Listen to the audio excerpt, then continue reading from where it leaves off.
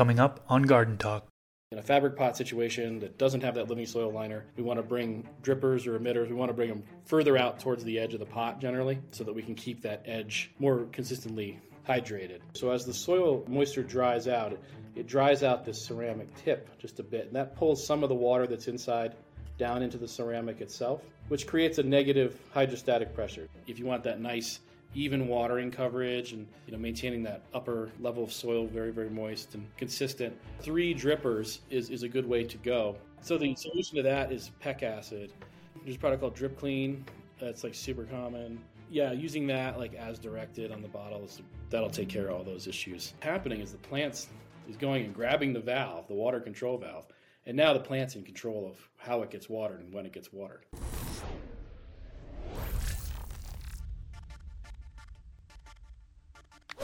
What's up, everybody? If you that don't know me, my name is Chris, aka Mr. Grow It, and you're tuned into the Garden Talk podcast. This is episode number 50. 50 episodes deep. Wow, incredible. Super thankful to all of you who have tuned into these episodes. I'm going to keep them going. Definitely going to keep producing these episodes because many of you have made it clear that you want these episodes to continue. I did this on episode 25 as well, but I think it's important for me to reiterate my vision for this podcast. My vision for this podcast is to talk to growers from all over the world, both beginners and experts, and seek to learn more about what they know about gardening. I'm not going to judge people for the way that they grow, and this isn't a debate. I'm simply seeking to learn more about the guest and what they know about gardening and how they do things in their garden. My vision is for these conversations to not only just help me expand my knowledge, but you, the listeners' knowledge too. So once again, thank you to all of you who are riding along with me on this journey. I truly appreciate it. I'd love to know, who is your favorite guest on this podcast so far? Let me know down in the comment section below. In this episode, I interview Michael Box from Sustainable Village. He has been gardening for over 22 years, and he specializes in plant irrigation. In this episode, he talks about the different methods of auto watering. He also gets into his recommendations for different size containers. Thanks to all of you who support this podcast through Patreon. If you'd like to support, you can do so by going to patreon.com/MrGrowIt. Before we get into it, I want to acknowledge that one of my goals for this podcast is to bring zero cost for information about gardening, all plants, to the general public. That being said, I'd like to thank the sponsors of today's episode who helped make that goal possible. Thanks to Spider Farmer for being a sponsor. A new grow light they released here in 2022 is the SE1000W. This was designed specifically for those of you who run CO2 in your grow space and really want to maximize the light intensity. It has a 10-bar design for an even light spread, pulls 1000 watts from the wall, and comes in at 2.9 micromoles per joule efficacy. The recommended coverage area is 4 feet by 4 feet or 5 feet by 5 feet. Use discount code MrGrowIt5 to save on all Spider Farmer products, and I'll leave a link in the video description section below. Thanks to Dutch Pro for sponsoring this podcast. Dutch Pro products are now available in several countries across the world. For those of you that don't know, Dutch Pro is a plant fertilizer company that has base nutrients, additives, and pH regulators. They have different formulas of base nutrients for if you're in soil or if you're in hydro or cocoa. They also formulate their base nutrients for if you're using hard water or if you're using RO or soft water. I will leave a link to Dutch Pro's Amazon store down in the description section below, and you can use coupon code MrGrowIt10DP for a discount on their products. AC Infinity is a sponsor of the podcast. Coupon code MrGrowIt will get you a discount on their products. I've been using their Cloudline T6 and T4 inline fans for several years now, and I absolutely love the automation built into them. On the inline fans controller, you can have set points for high and low temperature, as well as high and low humidity. This greatly helps control my indoor garden environment, so the temperature and humidity stays in the ideal ranges. I will leave a link to AC Infinity down in the description section below, and don't forget to use coupon code MrGrowIt for a discount on their products. And we are back. Welcome to the Garden Talk podcast. Today I am joined with Michael Box from Sustainable Village. How you doing today? Great. Really great. It's good to be here. Yeah, glad that you decided to come on. So we know each other from MJ BizCon. Actually, we met, I think it was like 3 years ago. Yeah, I think in 2019. Yeah, I think you were out there with Chris there that one time. Yep, Chris from Happy Hydro. Yeah. He was actually on episode 3 of this Garden Talk. So. Oh, excellent. We've been working with Chris for a long time too. He's kind of a friend of the company. Nice. Yeah. But you know all about irrigation, and that's what we're going to get into today. Really, I think most of my audience is probably home growers. Certainly do have folks on the commercial side of things. I would think more of them are more indoor versus outdoor, but I'm sure we'll talk about things that are relevant towards everybody. Now, one of the things I wanted to go over in this episode would be the different common container sizes and how the best way to irrigate them is. You know, I know a lot of folks are hand watering right now, but they're interested in actually going to the automated system. So we'll go over, you know, what the different automated systems are, the different options for the different container sizes, so on and so forth. So it should be valuable on that aspect. But first, before we get into that, can you give us an introduction? Tell us a little bit about yourself and kind of how you got into gardening? Yeah, absolutely. I currently work for Sustainable Village. We're based out of Boulder, Colorado, and you know the Sustainable Village has been around for about 20 years. I've been here in this role as the lead designer and a bunch of other things for probably 4 years now, and kind of been friends with the company here for a while and the owner for a long time. As far as my own personal background, I got into working on organic farms as a teenager back in Pennsylvania, where I grew up, working on organic farms back there. And once I moved out to Colorado in 2000, I was involved with the local farm scene here quite a bit and the permaculture community. I did permaculture design certification about 12 years ago. I've run a market garden here in Boulder County and a CSA program and a farmer's market stand as part of the farmer's market. And that's some of the background I have. I've just always been an avid gardener. You know, personally, I've done it in commercial settings. I've been in Colorado here for like the last 12 years. You know, there's some newer industries, and I've been involved with those as well as far as gardening goes. We've been really heavily involved in those industries, to be particular. That's a real brief background. Throughout all that time, I've always been very, very interested in irrigation, though. So, I don't know. I like water. I like rivers. I like moving water in general. It's just a theme in my life. And so I've always been involved in irrigation design and installation and kind of run my own install design companies. And then, being able to be here at Sustainable Village for the last while, we've been able to take a lot of, so at Sustainable Village here, we sell blue mats, which we can get into later, but there are these moisture sensing valves, they're carrots, they're a ceramic carrot. And yeah, we can dive into those and talk about how they work. But what's been really cool here is to take some of the designs and the strategies people were using, kind of, customers were figuring it out on their own. There was R&D happening in the company. And then to take those ideas and really expand them into, commercial settings or just really easily, very modular, easy to replicate systems for the home growers that can easily expand into a medium system to a very large system. And then from there, we've kind of really branched off the last few years in irrigation, and we're doing big ag projects now, 100-acre farms, that sort of thing, where we're not using blue mats for those. We're more traditional drip irrigation or even some high-powered overhead watering in certain circumstances. But it's been a real journey of learning and understanding and kind of coming to know the whole irrigation industry and world for the last couple decades. Yeah, I mean, just speaking with you in person, I could tell that you have a ton of knowledge in regards to it, and it's like clearly a passion for you. And in the way you explain it, it just makes things fun, like the way that you get to design different ways to do it. It just sounds so fun to me. Yeah, there's lots of ways to do different things, and it's all about finding the most simple, cheapest way to do things, and it's a fun puzzle. Yep.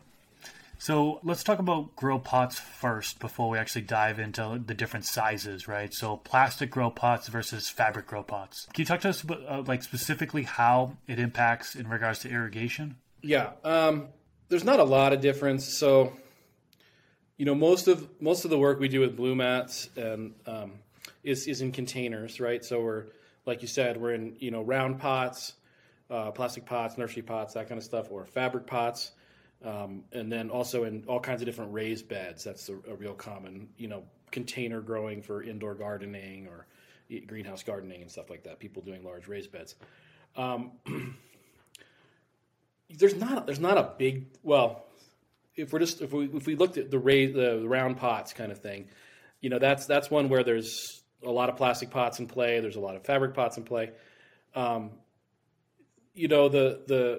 the product, Grassroots, the Grassroots Living Soil products.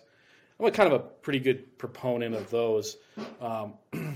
They're a fabric pot with a non-permeable liner that, it's about 8 or 10 inches deep. So it gives a non-breathable layer on the upper part of it. So one of the big problems we see with irrigating fabric pots in general is they dry out kind of in an uneven way. The edges, like the couple inches near the edge of the fabric, tend to dry out much faster than the rest of the soil mass. So roots tend not to colonize that outer edge as densely as they would even in a plastic pot where moisture is able to be held right up to the edge.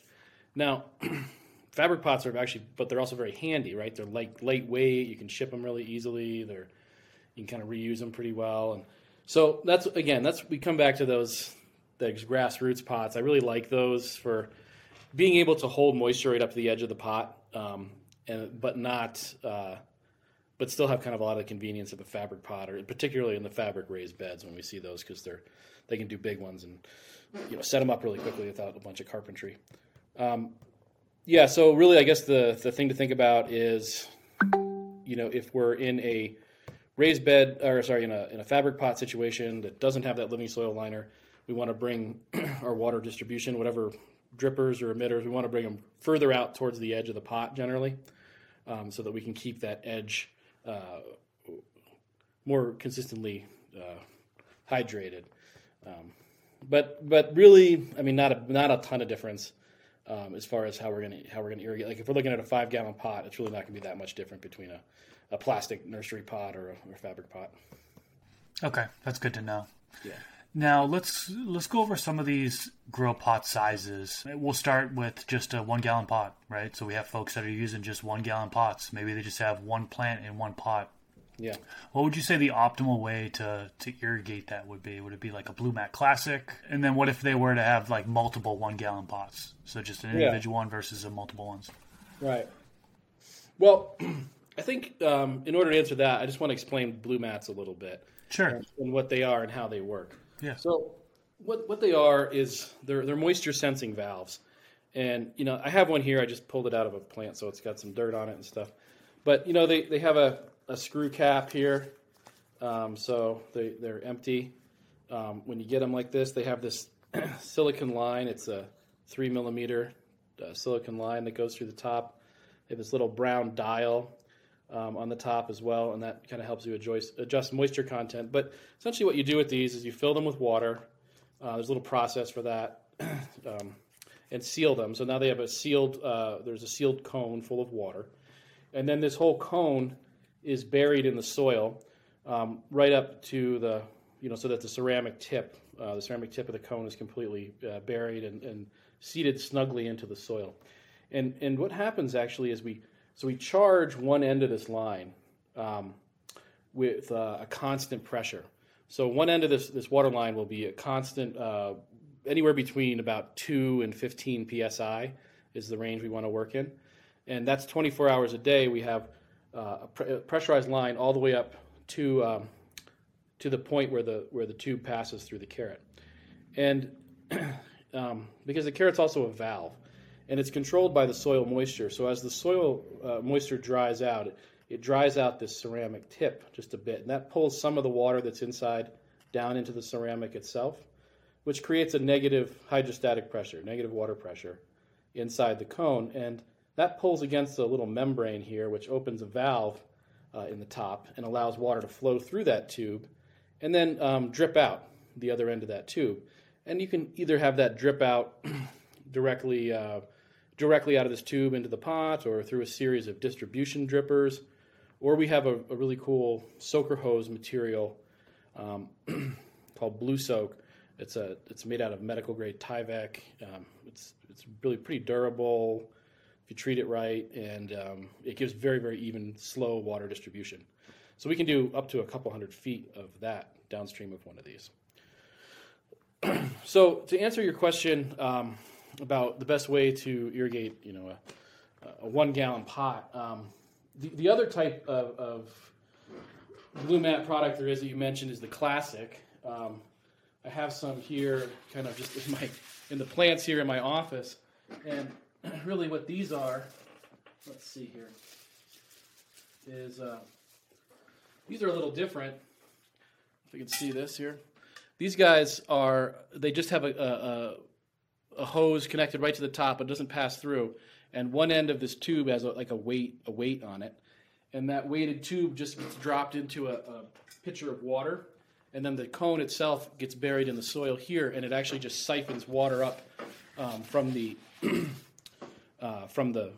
pitcher of water into there, and it's kind of an even flow rate. So if you're doing a lot of small plants, like 1 gallon size plants, one of those classics would work. I know people who want to do, they're doing a lot of clone propagation for whatever they're growing. They might, when they transplant those clones into smaller pots, they'll use, maybe you have a whole bunch of them. Maybe you got, 20, 50 of these in small pots. Having a whole bunch of carrots can work for that. Definitely done that. I've used that technique myself. But if you're growing, so that's would be like a plant that's in a vegetative state. If you were flowering a plant out, you might want to do it in a, you might need a little bit more water to do that. So having the adjustable flow rate that comes with the Trope blue mat is probably what you want in a circumstance like that. Things that are geared towards production, the Tropes work good because they really, really meet the plant's need wherever they are. House plants, the Blue Mat Classic's an excellent choice to keep all your house plants, nice, evenly watered and such. So yeah, a 1 gallon pot, it could go anywhere from just one Blue Mat Trope or one Classic, and that's all I would do. I wouldn't use any distribution drippers or anything like that. Okay. And you mentioned a specific PSI that needs to be fed to the regular blue mat carrot. I don't want people to worry about measuring that because it's gravity fed, right? So you just, as long as it's above, hooked up to a reservoir, and as long as it's above the pots, is that how high it needs to be? And then it will gravity feed down. That pretty much provides enough PSI. Right. So just to give you guys a little context, PSI, it's a unit of, it means pounds per square inch. It's just a unit of pressure. So if you have a container that's, 2.31 feet of vertical head, right, equals 1 PSI. So the gravity pressure from 2.31 is really enough. 1 PSI is enough if you're just dripping right out of a tube, it's enough to run that. And yeah, it's absolutely right. With blue mat systems in general, we can run them a few different ways. We can run them off of gravity. So have a reservoir that's on a shelf, and then that's providing the gravity is just providing the pressure, that constant pressure. Also, we have a pressure reducer that just screws onto a hose bib. That's a 15 psi pressure reducer. You screw that on your hose bib, and then have the hose bib open, and it's just all your lines in your system will then be charged at 15 psi all the time. And we build pump kits. So if you have a reservoir that's on the ground that maybe you want to mix nutrients into or something like that, you can do that and then just pump out of that, and then we keep the lines pressurized with a little pump that has a pressure switch and a pressure accumulator tank and then a pressure reducer. So we're able to maintain a constant pressure just pulling out of a reservoir with a small kind of like almost pre-assembled pump kit that we offer here at the Sustainable Village. Those are kind of the three ways to provide that back end pressure: either gravity, a hose bib, or a pump kit. Gotcha. All mine are gravity fed. I've had the blue mat carrots go to 3 gallon containers, 5 gallon containers, and 7 gallon containers. I actually run in 7 gallon containers right now. For 3 gallon grow pots, let's move on to that. What's the optimal irrigation method for it? Would you put 1 carat in there, 2 carats in there, or what would you do? Yeah, again, I would stick with just the 1 carat and no drippers probably. I mean, a 3 gallon pot, like what is that? Like maybe an 8 or 9 inch diameter pot or something like that. That's It can be more than that. I think it's probably like roughly 12 inches, I would say. okay. Yeah, so you're getting to a point, with all these like smaller pots, like pots under say 30 gallons. Really, 1 carat per pot is all you really need. I mean, in the past, people have wanted to do more, and you can, and there's some advantages to adding more carats, but really, I just like wanted to see things work well for people, and improve plant health, improve yield, that sort of thing, and they can do that really well with just like 1 5-inch carat and a series of distribution drippers. So I don't have any sitting right here, but basically what we can do is with this 3-inch tubing, we can connect these little distribution drippers that just go in line and make a chain of them. They're different than like a drip emitter, like a pressure compensating drip emitter, but they're similar in their idea. So you could have like the carat, and then when the carat opens and it waters and it turns on, it drips in like 2 places or 3 places or 5 places. So going up from the 3 gallon, 5 gallon, 5 gallon pot, or even a 3, I would go with like probably a carat, and then if you want to do it cheap and easy, you can just do one. You just have it drip right out. But if you want that nice even watering coverage and maintaining that upper level of soil very, very moist and consistent, 3 drippers is a good way to go. And we mount those drippers on little stakes so they sit up above the soil. They kind of drip down on the soil. And I don't know if anybody's. There's a lot of like, we get these like root porn pictures people send us all the time, where there'll be like a dripper. It's like maybe 3 inches above the stake, and the plants are just like have built a giant mound of roots, and they're kind of just tentacling their way up to the dripper. Oh yeah, I've seen that. People's drippers have gotten clogged before that way, right? Oh yeah, well that's why we started putting them on the stakes, because we would lay them on the soil, and the roots would just kind of go into them and just get all up in there. So we need to keep them away from the hungry plants a little bit there. But yeah, that's pretty cool to see that kind of action. It really speaks to the kind of sensitivity with the blue mat systems, because with these plants, like say we're growing a plant indoors for 3 months or something like that, and at the end of that 3-month growing cycle, I'll pull the carat out and look in the hole, and the hole is nothing but it's just white. It's all white roots. So after a while, the plant grows its roots all around the ceramic cone, and there's not actually any soil touching it anymore.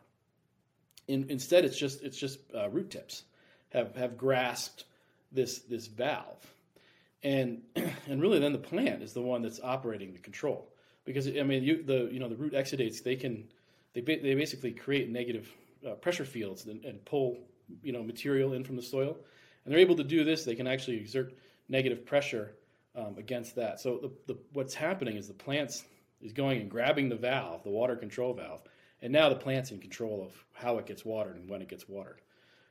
So it's physically turning the water valve on and off whenever it wants a drink. So that's pretty cool, I think. That is pretty cool. Yeah. I want to talk about some other auto watering options as well. Folks that are watching this, we've been introduced to blue mats, right? You work for Sustainable Village. Don't want people calling this out as an hour-long infomercial. There are other options out there. Can you kind of just talk to us about like how they work? For example, the Autopot system. That's something I've had before, where it's down below. Drip irrigation systems, pump systems. Can you just talk about like some of the other options out there? Yeah. I don't know too much about the Autopots. I've never used them personally. They're kind of like a product, and I know you have to buy like special pots and special trays and Yep. But I think there's like a water tray at the bottom that's filled by a little float valve, and then there's like a wicking action that happens. Exactly. Yeah, I've heard people have good luck with them. I know that they, yeah, I think uh, just one of the downsides is you have to use these special containers that they have. But I've heard people get really good results with them too. But then, besides that, like there's hand watering, of course, and it's not that bad. Like there's nothing wrong with hand watering. It's how people have been watering plants for a really, really long time. And especially if we're just talking about like home gardens and backyard gardens or indoor gardens and things like that, smaller scale stuff, you can totally get away with hand watering. I'm sure we've all done that at different times.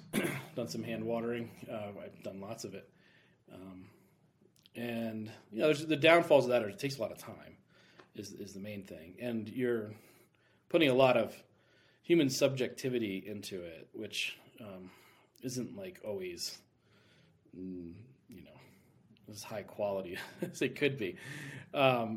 People make mistakes, in my point, and errors, and forget to water, and then overwater. Overwatering in general is a really big problem. It's probably the worst problem that you might have with irrigation in general. With like houseplants, it's like something like 80% of all problems with houseplants people experience are overwatering.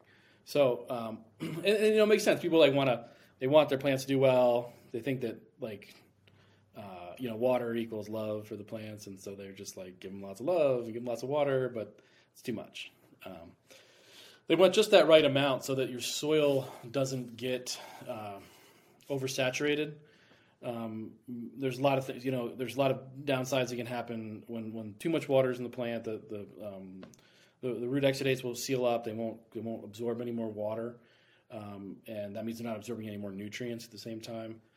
It can be really detrimental for the soil health too, as far as the microorganisms in the soil, if there's too much water, and it can even go on to create different pathogens, different pests, and as well as just like anaerobic bacterial conditions in the soil that are generally want to avoid.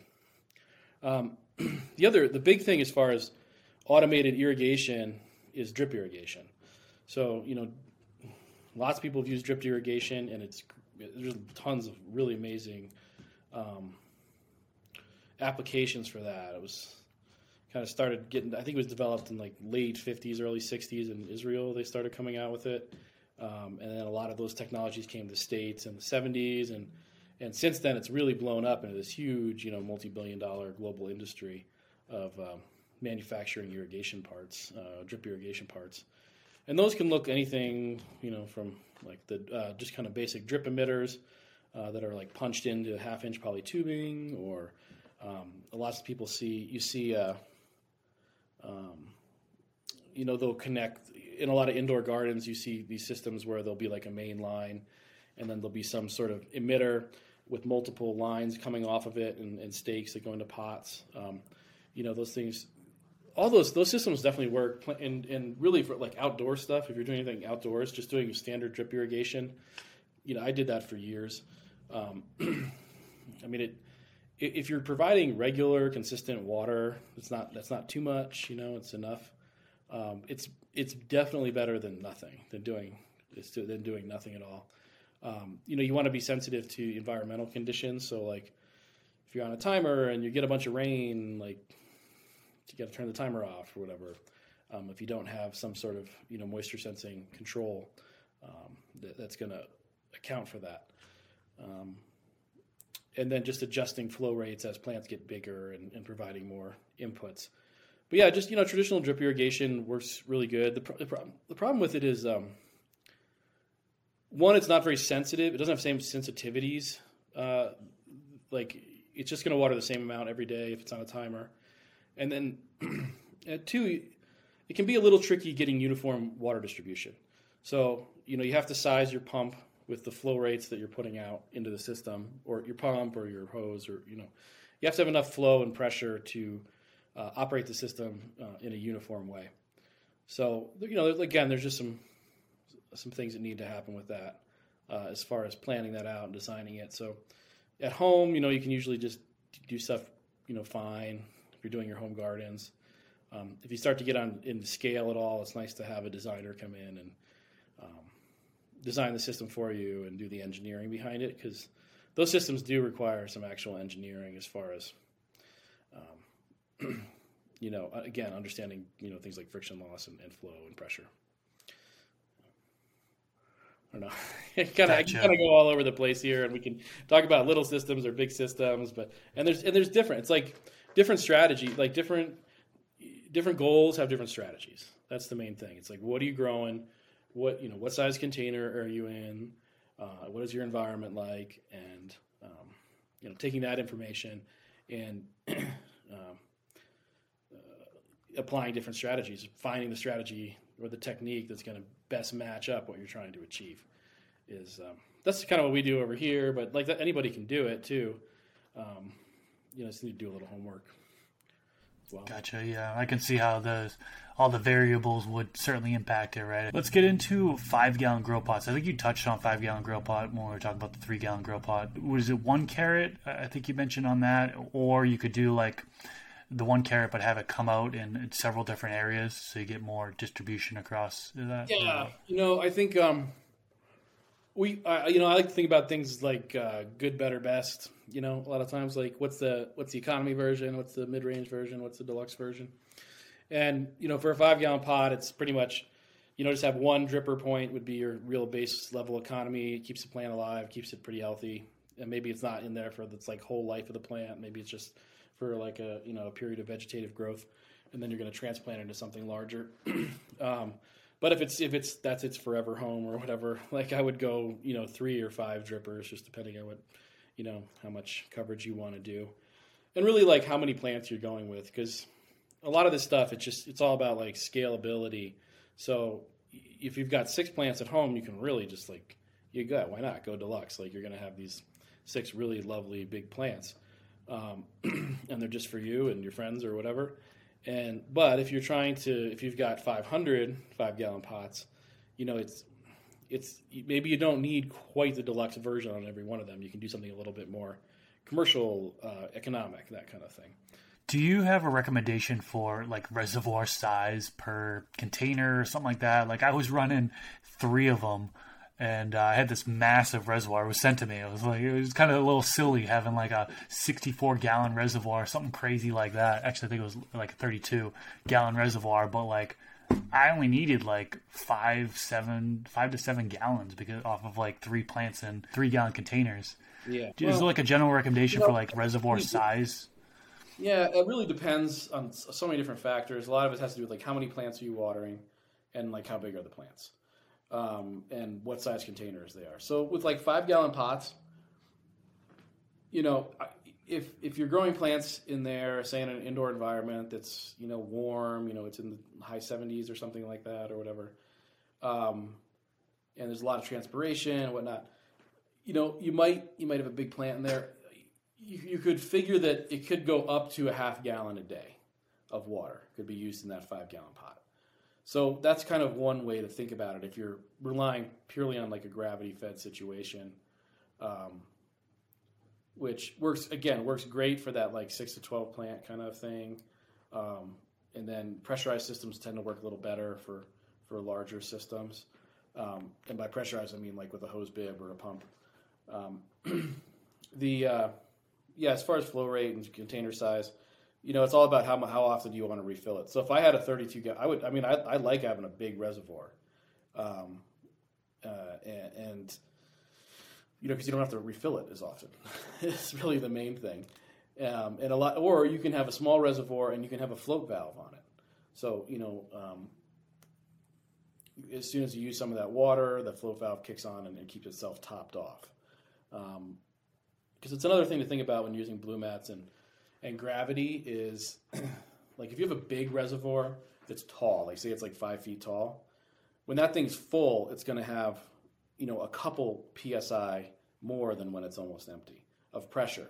And the carats are set to like a relative pressure sensing. So you can get some inconsistency if you have a very tall reservoir that you fluctuate from full to empty. If you do have a larger reservoir, we always recommend when people are setting the carats, they fill the reservoir like halfway and then they set it. and then fill it the rest of the way. So you're kind of getting that median pressure that you're going to find is when you're dialing in the carrots. But yeah, I like having them. I like having a small one on some sort of float valve, and that float valve, the supply line to that float valve doesn't even have to be on all the time. You can have that on a timer too, for instance. So like, say you had just a 5-gallon bucket as your reservoir, and you had a bunch of plants, maybe a couple times a day, the timer kicks on and charges the water line up to that float valve, and then the float valve, is if it's open, it's open, and it fills and shuts off. And then the timer turns off and it depressurizes, and that way you don't have a pressurized line running through your house or whatever all the time, because that can be a little, scary or whatever. There's a little risk having pressurized water lines inside. I hear you. And you mentioned the 5-gallon bucket. I was going to say that, for most home grow applications, people who are growing maybe 6 plants or less can get away with a 5-gallon bucket, right? Yeah. Typically you'll put, 4, top it off to 5 gallons of water in there, and it's going to take a little while for them to eat through it. So you could just go in there every day and just add in water if needed, So I currently have I bought a trash bin, and it's like a 14-gallon trash bin, and I use that. And I don't fill it up all the way. I have it filled up probably maybe 5 gallons at a time. So I could potentially downgrade for my particular scenario. But certainly I feel like folks can get away with running, carrots right to a 5-gallon bucket. Do you sell the reservoir too, or do you just sell the piece that kind of connects to it, right? We sell a lot of buckets. So like one of our more popular products is like our bucket kits. So it'll be a reservoir with the bulkheads drilled into it. And then like packed inside of it, is like enough for like 6 or 12 plants and all the tubing and supply line and that sort of thing. And so that whole kit, like a bucket with all the components, it's like a standalone kit. That's really nice for someone that wants to test out blue mats or something like that and try them out. We sell those. We also sell some other reservoirs, but not once we get. I don't do a lot of the big large ones. You kind of need like a. Anyways, we're just not really set up to sell really large reservoirs. We have some cool stackable ones that go anywhere from like 45 to 300 gallons. But yeah, I don't get into the cisterns, the multi-thousand gallon cisterns and stuff like that. One of the things we see people use all the time is just the IBC tote. I'm sure you've seen them. They're on like a pallet skid with a metal cage around it. And they're about 275 gallons. Oh yeah, super common. They're cheap. Like you can pretty much find those in any like town, city in America. Like they have them. You can buy them for, $100, $150 or something. And those make pretty good. They're cheap, easy water reservoirs. You want to make sure you get a food grade or one that had like food grade materials in it, and not like motor oil or something. But yeah, that's. Those are great, easy reservoirs for larger systems. Or you can, if they're sitting on the ground, you can pump out of them as well. I currently have 7-gallon pots. That's what we'll talk about next. I have 2 carrots going in each one. So you've got the plant in the middle, right? The stalk in the middle, and then a carrot on each side. Do you think that is sufficient for that, or would you go a different route to irrigation on a 7-gallon, or what? No, I mean, like I said, one carrot is probably fine. It's fine. 2 is nice, and we have different size. There's different size carrots too, right? This is a 5-inch here, but I also have a 9-inch carrot. So we can measure different soil depths. So a lot of times when we're using multiple carrots in a container, we're using different size ones. So we're measuring different soil levels. So if one of those moisture levels dries out, there's water's applied to the plant. So yeah, that's fine. Yeah. There's no there's not a wrong way or a right way to do stuff. There's like good ideas and that work more efficiently. There's other ideas that are give a little bit more edge on performance, but might be a little more complicated. I guess the way I look at things, I tend to look at things on like a larger scale a lot of the time. So I want things. I don't like to overbuild the systems we design. I want them to work just right, and to approach it more. So there's this whole market of like indoor medicinal plant cultivation, then there's usually everything's expensive that goes along with that, right? Like the fertilizer might, if you're using that same fertilizer to like grow vegetables versus medicinal plants, you might it's going to be like drastically more expensive, and it's like a tax that's put on there. So that's the case for a lot of the big commercial drip irrigation systems that we see. I see people putting in, and they're overbuilt, they're overly complicated. And if we take the principles and kind of like ethos of how to irrigate on an ag level, like if imagine you're like a beet farmer or something, like your margin is super, super tight. So it really makes you have to just do things not as cheaply as possible, but like as efficiently and economically as possible. And there's ways to take those principles and irrigate, there are common indoor plants that get cultivated at scale, and do it like much more efficiently and economically if you use those kind of ag principles for irrigation, instead of like, specialized, like kind of lots of bells and whistles, hydroponics kind of style irrigation. I think one of the main concerns for folks is the medium drying out. And, that's one thing when you're growing organically, you need to have a moist medium at all times, or else the microbes not going to be active. And viewers hear me say this all the time. The amendments aren't going to get broken down, and you could run into deficiencies. I feel like I'm kind of running into a problem right now having 2 drippers in a 7-gallon. The top layer still kind of isn't moist at all times. Even, when you top dress in organic nutrients, the area right where the dripper is moist. You can clearly see it. But like behind the dripper is like dry, and is there a better way to go about it? You know what I mean? Should I have a soaker hose in there, for example, in a 7-gallon in order to help ensure moisture? I don't like to use that soaker hose till maybe like a 15-gallon pot or something like that. Okay. It tends to, you're going to be better off with the drippers. To your point about using dry organic nutrients or dry nutrients at all, there's a technique we like to use sometimes. We call it the nutrient well. And, the idea being if you have a dripper, your carrot's controlling a series of dripper, some of them might drip right into the soil, but they're going to be suspended over the soil, and they're going to be dripping onto the soil. So if you had a dry amendment, one thing you can do is actually carve out like a little hole, and fill that with like with a pure dry nutrient mix or something like that.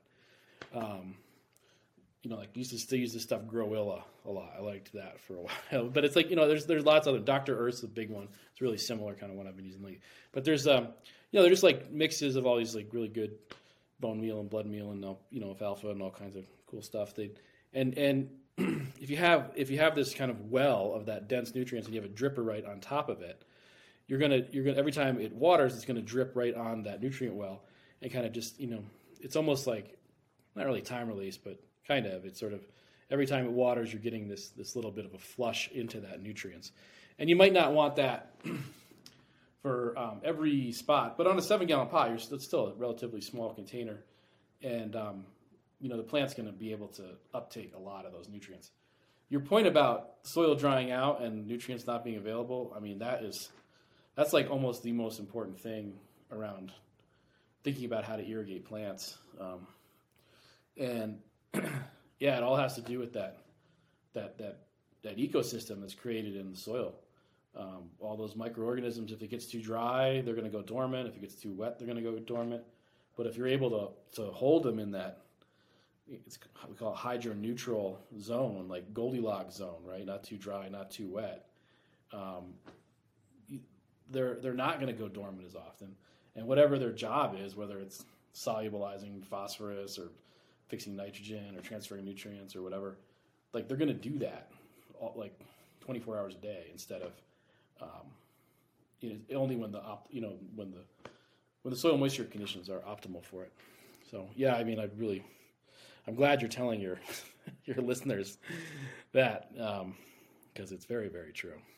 I'll have to try out the nutrient well method that you mentioned. I mean, I kind of did when I top dressed. The problem is it's so much, right? Like I'm using a cup build a soil craft blend, and like putting that into a 7-gallon container in 2 spots plus worm casting, that's like it's hard to keep it all in one area. And I'm also afraid of like digging down in that area where the roots are already established to create that well. So I don't know if the well is created like in the beginning when you first plant or what. Another thing you do if you're using blue mats is you can still top dress liquid inputs. So, if you have your blue mat system set up, it's all dialed in, it's maintaining its moisture. If you go through and either like mix up a liquid nutrient and pour it over the top, or put a dry nutrient mix into the surface and kind of just scuff it in with your fingers just a little bit, and then take a wand or some water and water that in, that's fine. The blue mat itself is going to just turn off. And it'll just stay off until the soil moisture is dried down to that optimal level that you've set it to maintain. So, I mean, again, like in big like living soil, grows that we see, there are a lot of like raised beds, right?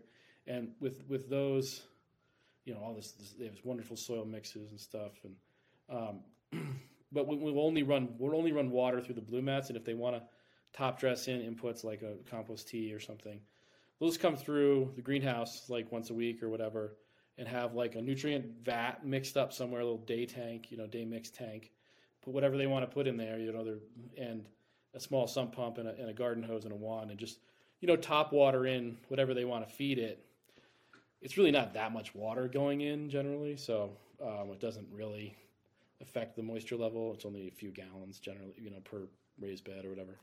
But that's sort of standard operating procedure for those like more commercial living soil applications that are in raised beds. They'll run just plain water through the irrigation system or through the blue mats, and then you prevent things from, like building up. Like because you can run nutrients and liquid inputs through blue mats or drip irrigation in general, but you have to kind of account for like biofilm buildup, or if you're running synthetic nutrients and you have like salt buildups, mineral buildups, and that's fine. There's some products you can use to treat that and break up the buildup that's happening and flush the lines, or you can use them kind of prophylactically as a throughout the growth cycle.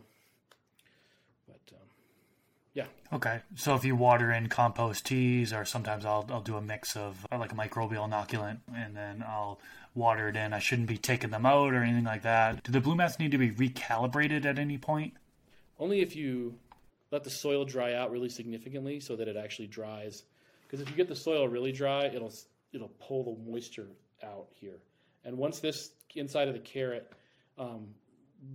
loses enough water, its ability to turn on and off that valve diminishes.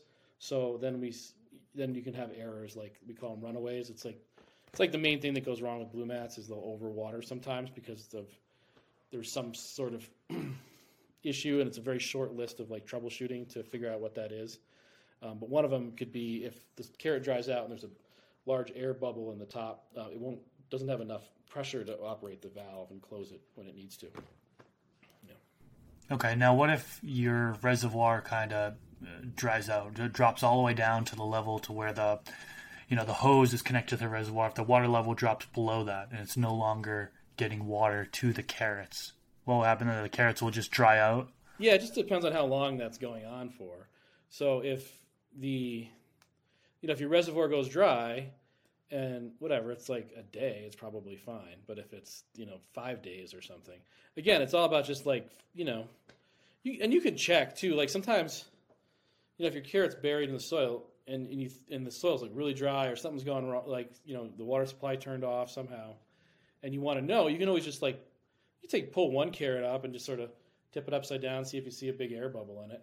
And if there's a good sized air bubble, but not like, but it's still moist, there's still some water in there, you can really kind of get away with just having a bucket with you, and you don't have to re-soak it. You can just unscrew it, have a bucket, stick both your hands under the water in the bucket and reseal it, and then, place it back in there. You don't have to go through the whole like soaking process. It's just to top off the carrot. So yeah. That's good to know. But no, I mean, really, once you dial them in, they should maintain for the full run. Yeah, that's one thing I like about it is kind of, I won't say set it and forget it, but set it and just keep the reservoir full, you know? I've got all my like kitchen gardens and stuff set up at home, all my raised beds to grow my produce and stuff and whatever else. And it's like, man, in May or June, I'll go out there and turn on the whole irrigation system and like go through and spend a day or two getting everything dialed in and fixed up and re-soak the carrots. And then it's like I don't touch it until like I start ripping it apart, taking it down in October. So that makes sense. Now, there has been times where I got the proper moisture level that I felt, right? I actually water, and then the next day is when I add the blue mats in, right? Yeah, that's typically what my plants seem to like it the most, is to wait a day and then add them in. But there has been times where I dial them in, and then I come back 24 hours later, and I see one of the drippers constantly dripping. Is that a problem, or is it just working as normal? I mean, they do take some tuning, right? Generally, once you can do that set them and forget it thing. Like once you get them dialed in, maybe it takes you like a week or so to get it dialed in from once you put it in, or maybe even 2 weeks, like for really nail it, and then it's fine for the whole rest of the growth cycle. And that gets faster and faster the more you use them too, because once you get kind of adept at tuning them, you can almost like feel the tension point when you're tightening them up. That you want to maintain them at. But if you see something dripping and the soil's wet, it's too wet, or you don't want it to wet, I mean, you should dial it back. Make the adjustment for sure. Okay, gotcha. Because things can happen. Like they can get bumped in different ways. Maybe you don't notice it, but like you bump the pot or something like that, and because that's something that, like if these carrots are buried and they get jostled, and then like all of a sudden they're not flush up against the soil, the ceramic part. If there's air up against the ceramic, then the carrot reads as dry. It reads it as very, very dry. So then the valve's going to open up and it's going to overwater. So if these things get like bumped a little bit, sometimes they can cause that. That's like the other, So there's a pretty short list of troubleshooting if you're seeing overwatering, and one's the air bubbles inside, the other is like something happened to the carrot where like, a person or a dog or a clumsy employee or somebody like hit it or, touched it in some way that made it overwater. Okay. Speaking of problems, is salt buildup ever a problem? Like particularly when using the synthetic fertilizers, since with blue mats there is no runoff, right? So like do you recommend like a flush to happen or multiple flushes to happen throughout the grow when growing medicinals? You mean salt buildup in the soil? Yeah. Well, sure. Obviously, that's like a downside, right, of the synthetic program. But what we recommend is if someone's doing like a straight like cocoa salt type grow, right? So they're just running synthetic nutrients into their plants with some sort of soilless medium, kind of like the traditional wisdom is you flush that at the end of the growth cycle, to get a lot of that salt out. And additionally, whenever you water, you tend to water until there's a significant amount of runoff, right? So you water until there's X amount of runoff, and that runoff is just those liquid nutrients you just bought at the grocery store for a lot of money. It's going right down the drain. But so with the blue mats, we don't see that drain to waste. We don't see that runoff happening because everything that goes in the pot stays there. And to account for that, what we like to do is recommend that if you're growing a synthetic program, to take the dilution rates that you're using and are successful with and cut them in half, and use half as much nutrients. Of course, the added benefit, right off the bat is you're using half the nutrients, but people are getting as good or better results by doing that with the blue mats. And honestly, like we have a bunch of folks out there that just run cocoa and salt and like just crush it. Like they come back and they're like, I just didn't know we could grow like this. Another product, I think we might start carrying this, but we're not right at the moment. I like it a lot, though, and I think it's an awesome component to work with the blue mats, is this fertilizer product called Beanstalk Ag, if you heard about them. That's a synthetic program, too, but it's like these little pellets. They kind of look like nerds or something like that. Actually, yeah, it's just sort of we were doing some R&D, but it's like these just little pellets, and you mix that in with the soil, and it's like a time-release fertilizer, but it's specifically designed to kind of like work with the grow cycles for, the most common indoor medicinal plants that people grow. And so that works great with blue mats like the Beanstalk does. We've been doing some R&D with it because we were thinking about actually carrying it, which would be a big departure for us to carry a synthetic product. We're really geared towards organic and sustainability and regenerative agriculture. So, but I just think it works so well that it's worth, promoting a little bit as far as a synthetic program. I know there are some synthetics or some bottled nutrient lines, for example, that could clog, right? Could clog things up. So the solution to that is PEC acid, which is like Drip Clean. There's a product called Drip Clean that's like super common. Just using that like as directed on the bottle, that'll take care of all those issues and keep your system clean. The distribution drippers is probably the weakest link in the blue mat system for nutrient buildup. But so if you're doing a lot of plants off nutrients, sometimes just like omit the distribution drippers and just drip right out of the tube is a technique. Let's flip back into a few container sizes and then we'll wrap things up. We covered all the way up to 7 gallons. Anything different for like 10-gallon pots, 15-gallon pots, 20-gallon pots as far as how you would lay out the bigger pots? And again, like 15 gallons up is where I start looking at this. A 10-gallon pot, maybe you want to sink a 9-inch carrot in there in addition. So like a nice kind of deluxe setup for that or higher end setup is, it'd be a 5-inch carrot with like, say, 5 distribution drippers around the outside edge of the pot. The distribution drippers would water. And then you take a second 9-inch carrot and sink it right near the base of the plant. So the outer ring, the outer edge of the pot is being monitored by the 5-inch carrot, and then there's just one single drip point near the base of the plant that's being monitored by the 9-inch, and that kind of mimics that like inverse pyramid that a root mass tends to. You take a plant out and shake it, and you notice that there's generally like a lot of roots on the top, and then there's like the tap root down the middle. So if you look at the root mass of the plant, it kind of looks like that inverse pyramid. So we're measuring soil moisture kind of that corresponds to that structure. So that's nice for 10-gallon, 9-inch in the middle, and then 5-inch with 5 drippers. And then once we get 15 and above, having a little piece of that blue soak on one carrot is great. It really gives nice, super even coverage. And then the bigger the pots we get, we get into 30s, 45s, 65s, 100s, 200s, whatever. Really, it's just usually a big spiral of that blue soak. Because that stuff, we can turn corners with it. It doesn't kink. So we can just do like one big spiral and, soil dries out and a nice even layer of water gets laid down on top of it. How about some of the common beds? Like I know a lot of folks are like 3x3 bed, 4x4 bed, 5x5 bed. Yeah. What'd you do for those? So you could still do that, with like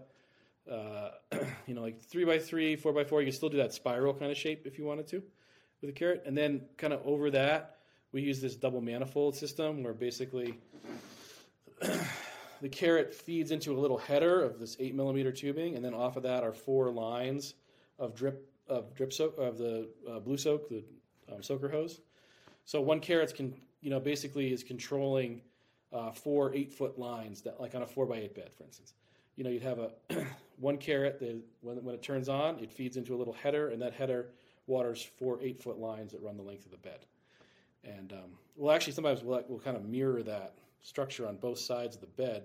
So you have 2 carrots, and they both feed into the same system. So if either carrot dries out, it turns on the water and can fill it. So you're kind of monitoring a couple different places in the bed with maybe a 9-inch and a 5-inch.